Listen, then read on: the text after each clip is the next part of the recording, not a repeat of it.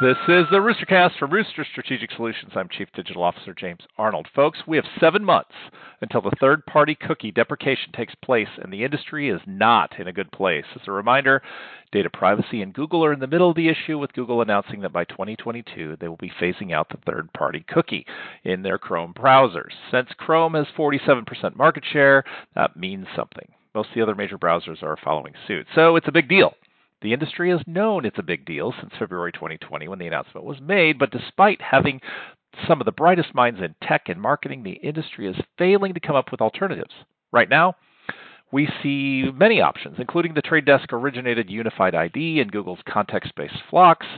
There are plenty of others, but none are aligned, so quality scale right now looks like it will disappear. Meanwhile, the marketing and sales people who have grown used to the industry just figuring it all out either are oblivious to the impending problem or still hold out hope they can just pick up a new vendor when things go awry. Get your first-party data store solidified and growing. Have serious and long meetings with your data and onboarding partners. Know what you are up against. We need a hero, but the hero this time has got to be you.